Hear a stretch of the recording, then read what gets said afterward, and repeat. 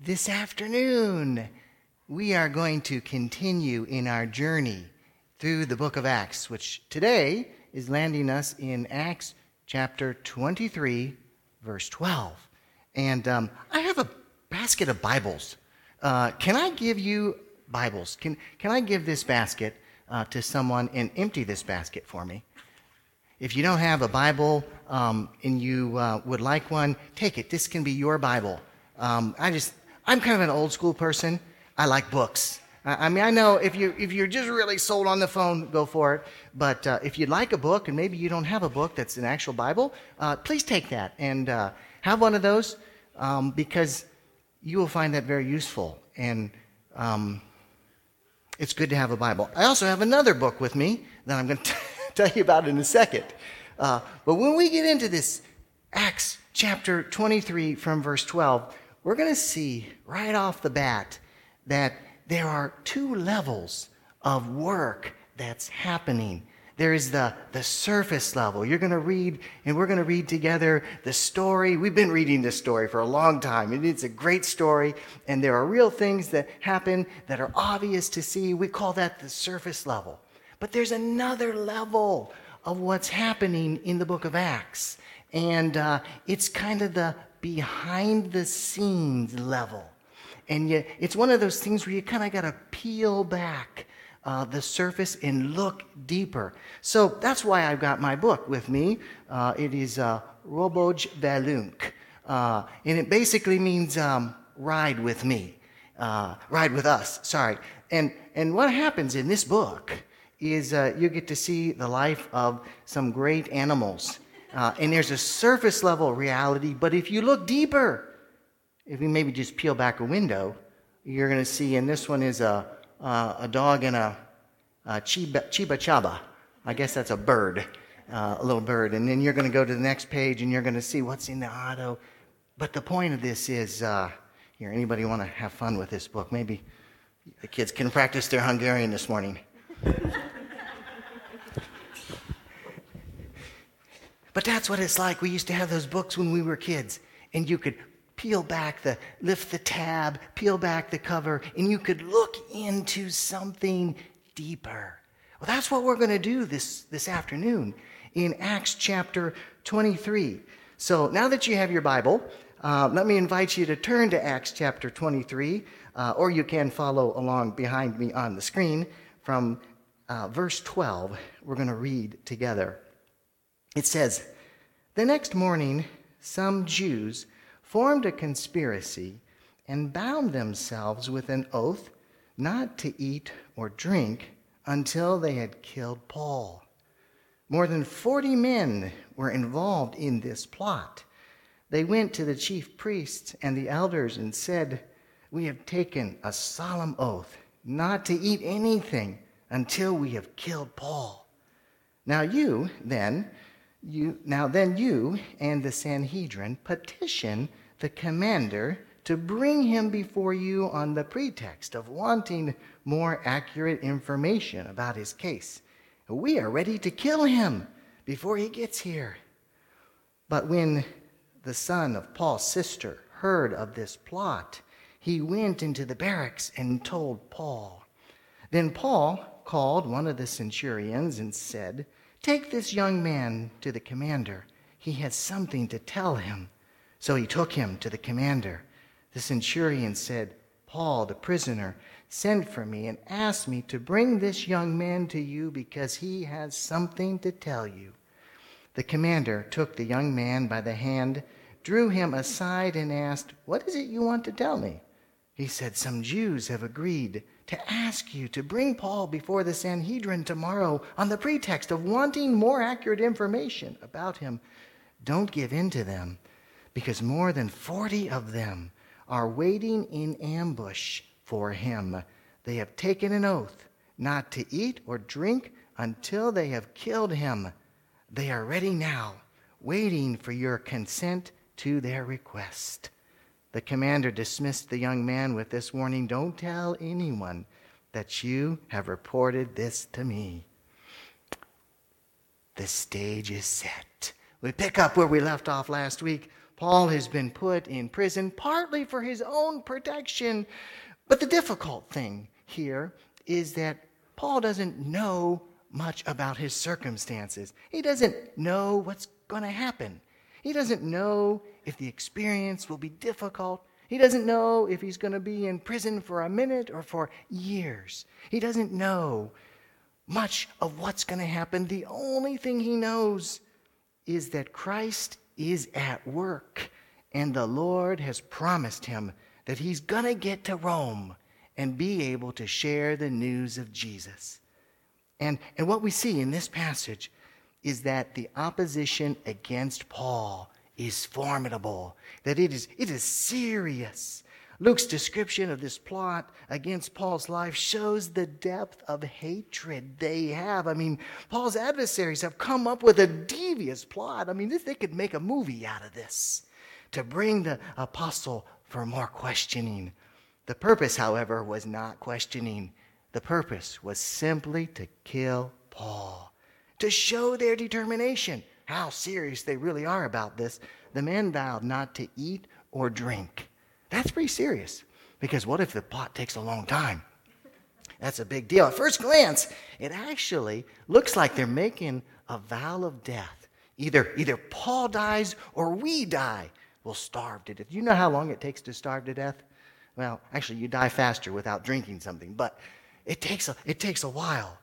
But here, it looks like that. And sometimes, let's be honest, sometimes opposition in our lives can look pretty serious, but is not always so. And in this case, the vow that they made didn't actually mean that they would starve to death. Because in those days, the rabbis, they allowed 4 kinds of exceptions. Imagine that. Kind of gives us a picture of what was the judicial system of the day. First, there was a vow of incitement. You were allowed to break that one if you needed to. Vows of exaggeration, you could break that one. If you made a vow in error, accidentally made a vow, you could break that one too. Or if you made a vow that cannot be fulfilled by reason of constraint. I made a vow, but I'm all locked up in prison. I can't follow through. Well, then, guess what? I'm off the hook for that one too. So, in other words, there were exceptions for just about anything. But these were the vows that they were making. It's important truth that we can see from this passage, because we talked about this time and time again, and we've seen it as we've studied the book of Acts. The truth is, life as a Christian doesn't guarantee an easy life. When you become a Christian, it doesn't mean that everything's going to go well for you, that you're going to ace every test, you're going to win every lottery, that you're going to be the boss of every company. You don't get that guarantee. In fact, being a Christian may be a more difficult life. The only promise you have is that it will be a better life. Now that's important. It may not be easier, but it will be better. You see, Paul was faithfully following Christ. He was acting in courage. He was trusting that God was at work, and yet he faced challenges. Sometimes we face challenges in life when we think, am I praying hard enough? Am I trusting God hard enough? Maybe I'm making some mistakes, and maybe we are, but not necessarily. Because you don't have to be a follower of Jesus for very long to know what happens. That you face certain challenges just because you are a follower of Jesus.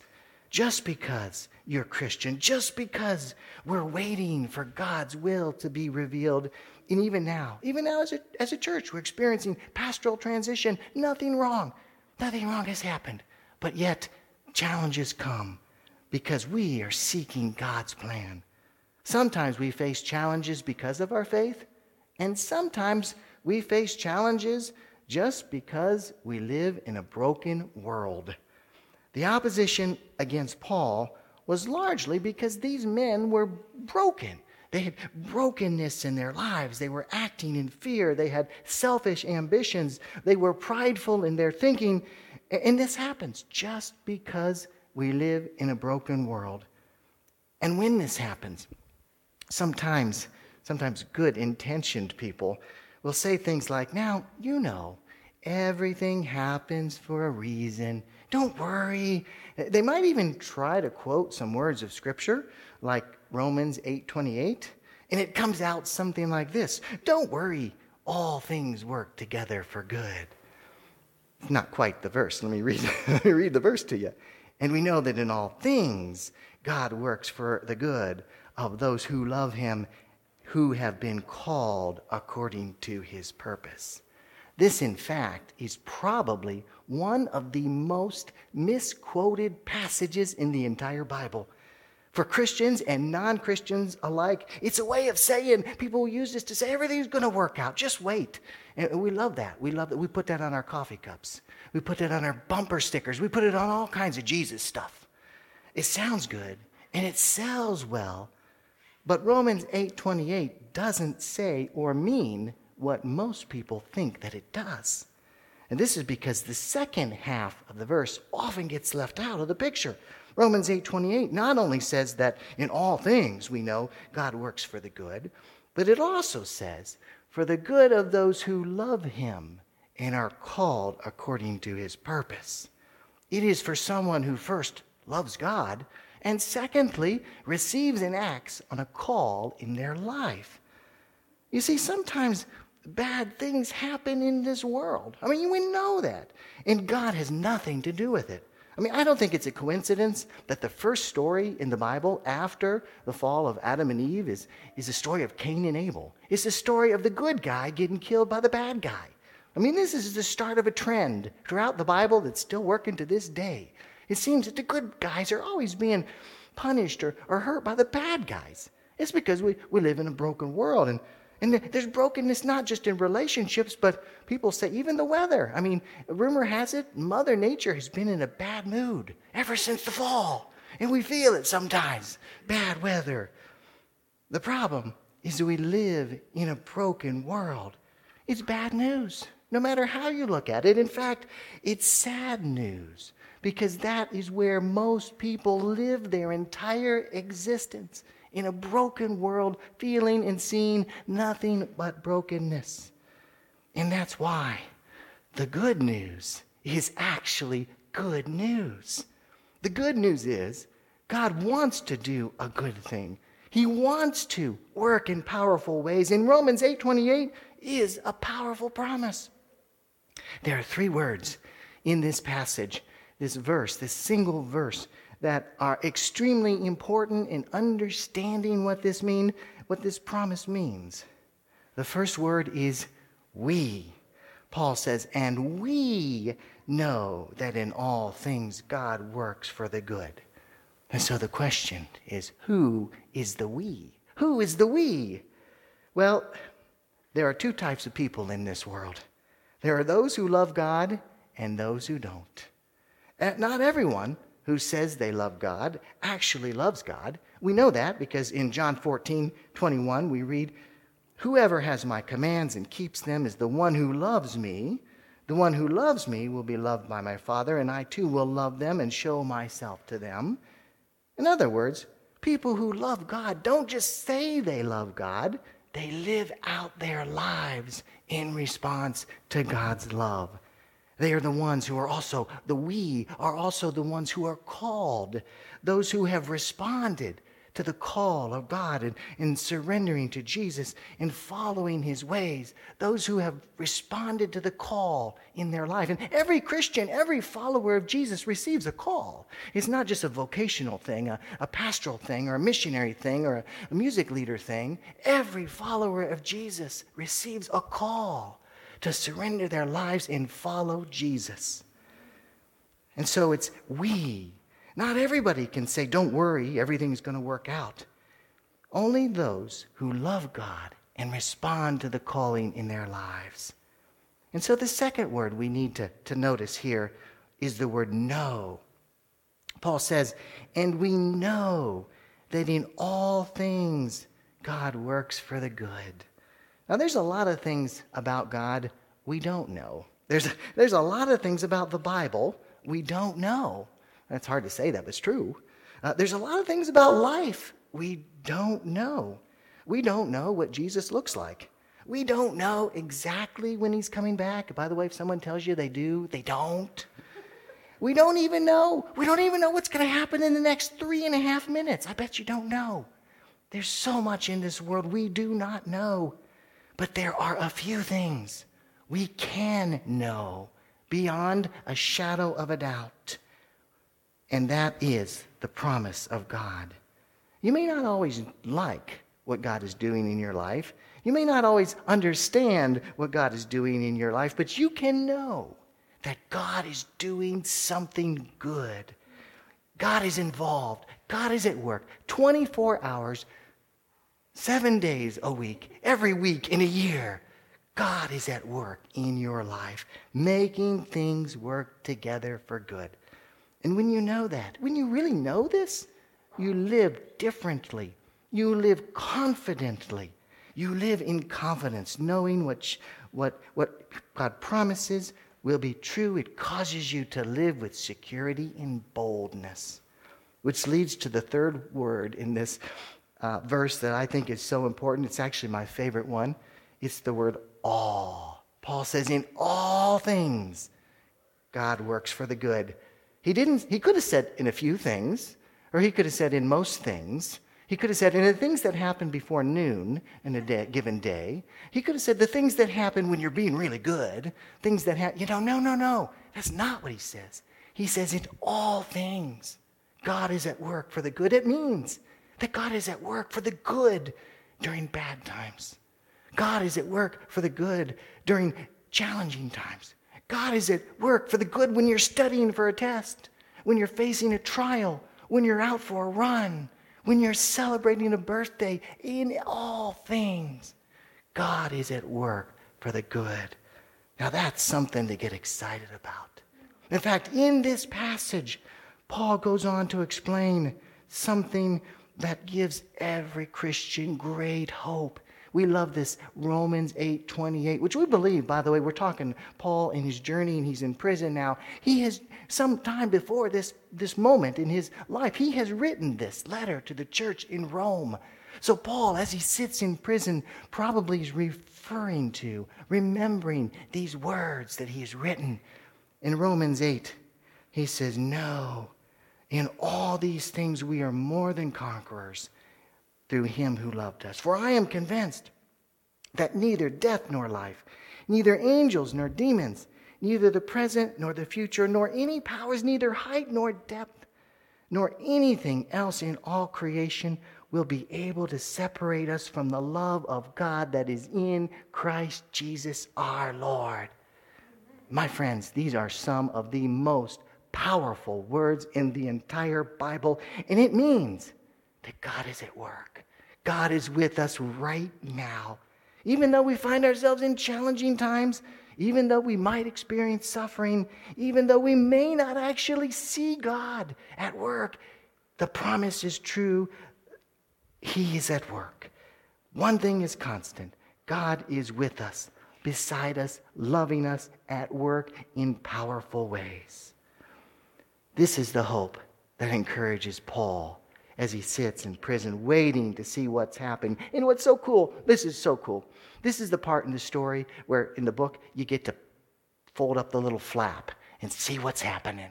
How's it going to happen? How is God going to do this good thing in Paul's life right now? So here it is. Paul's adversaries, they come up with this devious plan. It's serious. 40 men, they're fasting. They're not going to eat. They're not going to drink till Paul dies. They got a plan.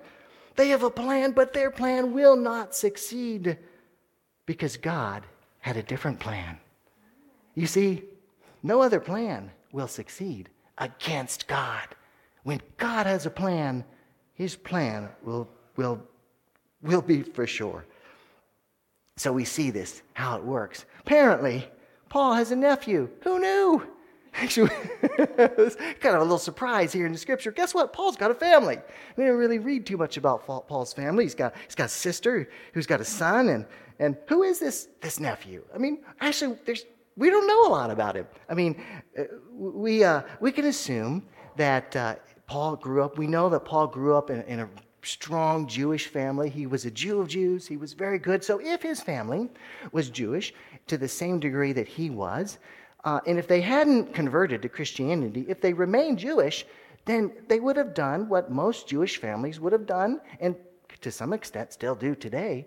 You leave one faith, then you are excommunicated. You are cut off. You are disowned. You're disinherited. So if the family, Paul's family, remained Jewish, then they probably wouldn't have wanted anything to do with Paul. But here, we got the nephew showing up. So what has probably happened is that maybe Paul's sister, or maybe the nephew, either one, has come to a moment where they have accepted the reality of Christ. Maybe God has chosen the nephew for this purpose. We don't know, but here's how it happens. The nephew overhears the plot. I mean, what are the chances? What are the chances of him just being at the right moment at the time? Maybe he was a spy sent by the early church. Go in here and find out what's going on. Who knows? All we can do is speculate. But one thing we know for sure, God has a plan, and it will not be stopped. It's possible that this plan may have been underway, and the nephew may have had a plan to stop it. We don't know. But what we do know is that God uses the nephew to stop the plan. Look how it happens in verse 16. But when the son of Paul's sister heard of this plot, he went into the barracks and told Paul. It gives us behind the scenes what's going on there. Verse 17, then Paul called one of the centurions and said, take this young man to the commander. He's got something to say. Don't you marvel at the sovereignty of God here?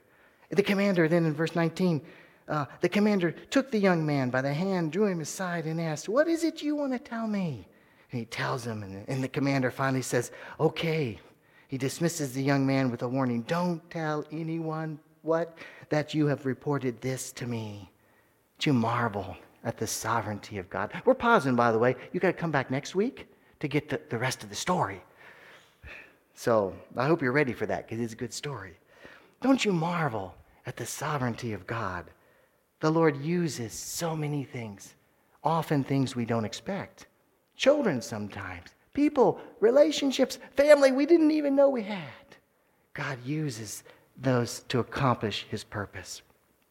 You have to know that God can and will use every situation. There was a season in my life when this was overwhelmingly clear for me. It was actually one of the most difficult times in my life. I had accepted a call to pastor a church in a neighboring state. It meant that Amanda and I were going to resign our positions, and we were going to move our family to a new city with new schools, new community, further away from our support systems. So we prayed about this. And actually, to be truthful about it, we almost said no. Like, no, we're not going to go. It just didn't seem right. But something at the last minute, in our discussion with the church, God just sort of broke through, and we thought, yeah, we'll go. So we packed up everything, and we moved 6 hours away, and we began to serve Christ in a new ministry. In summary, it was not what I expected. The very first Sunday after I preached in front of the congregation, one of the leaders, he pulls me aside after the service. He says, Pastor, we forgot to tell you something pretty important. We've got some meetings coming up, and you just stay home because we don't really want the pastor here to lead us. We don't want your direction. We need you to follow. We have a plan. You need to preach and visit the people. But don't worry about leading us in mission. We got it covered. And I can't tell you how I felt. I'm like, have we not been talking for 6 months? And this is the first time you tell me this. I didn't say that, but that's what I thought. Because it was just the tip of the iceberg of what was happening in this church. There were some deep wounds that were beginning to surface. This church was dealing with a lot of pain, and all these things, they weren't revealed to me in the interview process. And there were so many issues. There were staff issues. There were power issues. There were trust issues. And worst of all, I hadn't done anything. I just showed up and preached. But I was receiving the pain. I was receiving the blows of the aggression that was felt. And for me, it was the worst 18 months of my life. I tell you, I tried to help the church heal and grow to become a church that was on mission, serving Christ. And it was all I could do. I was nearly broken. at the end of that time until I was finally called away to another church. But I had seriously considered leaving the ministry. I was thinking I was going to work at the computer store and sell computers. I had applications in to go study something. I was this close from abandoning my call to serve Christ. It was too painful. And then when I was called away, I didn't look back. It was too painful. I didn't want to look back. So for 12 years, I never looked back until we began preparing to come here to Hungary. And the way that we did that, and the way that our churches do that, is that we look for partners. And so we begin to look for churches that want to be a part of what God is doing here in Hungary. So we began to do that, and his church contacted me. And guess what? They said, we want to be a part of what God is doing in your life in Hungary. They were one of the first churches to get behind us in prayerful and financial support. And to this day, they're one of our leading churches. The new pastor of that church was one of those people on that leadership team. And he's leading the church on mission with Christ. Here, even now, even today. I mean, who would have thought that God could have worked through that situation for something good? Something good for us. Something good for them. Truly, God is awesome. Do you believe that God can work like that in your life? Do you love Him? Are you responding to His call in your life? Because if you do, nothing will stop God's good and perfect plan in your life.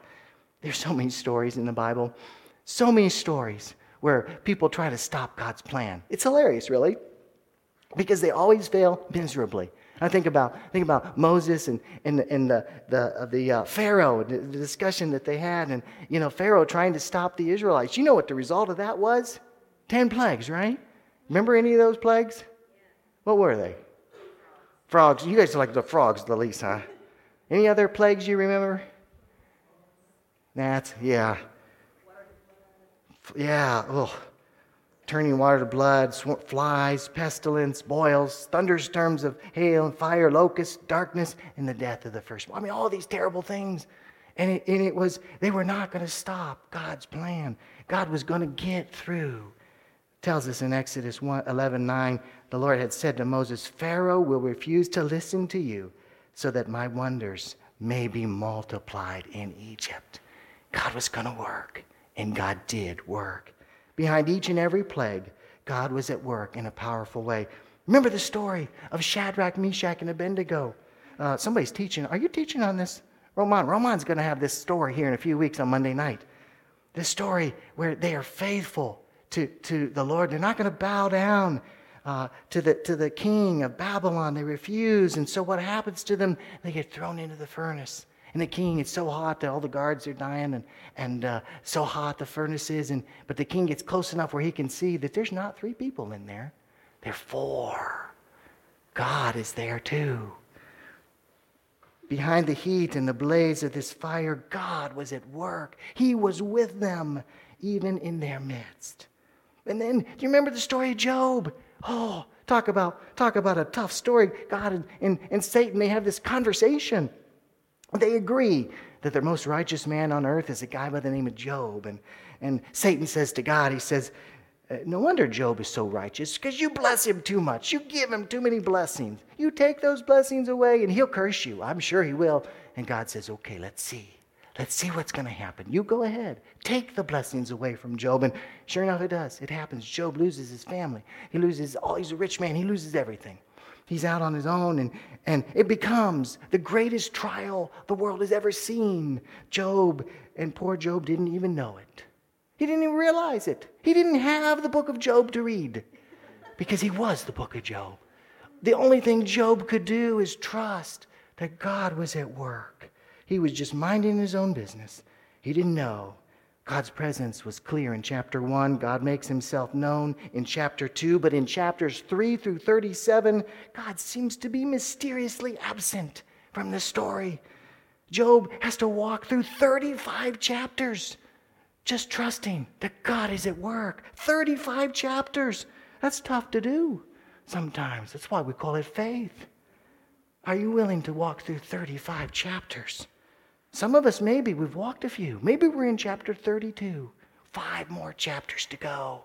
Maybe you just got one more chapter. One more before God shows himself and reveals what he's been up to, what he's got in store. However long it is, know that God always makes good on his promise. When chapter 38 comes along, God will speak and we will see. It says in 38:1, then the Lord spoke to Job out of the storm. That's the promise of Romans 8:28. Now, this promise isn't for everybody, but it is for those who love God and respond to his call in their lives. God wants you to know that he is at work in powerful ways. Romans 8:28 is a powerful promise, and you can know this. In all things, God works for the good of those who love him and have been called according to his purpose. If you want to claim this promise in your life, all you have to do is ask. All you have to do is believe that Christ has a plan in your life, and nothing, the evil one, nothing this world has will get in the way of God's plan for your life. Do you love God? Will you respond to his call? Will you faithfully wait? Will you trust him? Will you walk with him, however long that is? Because God will never let you down. God is with you. Jesus is with you. We're going to be here. I'm going to be up here. I want to pray with you. If you have not responded to God in a way that says, I love you, I want to follow your call, I want to surrender my life, I want to live for you from now on. If you've never said that, come, because we want to pray with you. We want you to experience Romans 8:28. Lord, thank you for an opportunity to respond. Thank you for your work and your presence in our life. Thank you for this powerful promise. We love you, and we pray in the name of Jesus. Amen.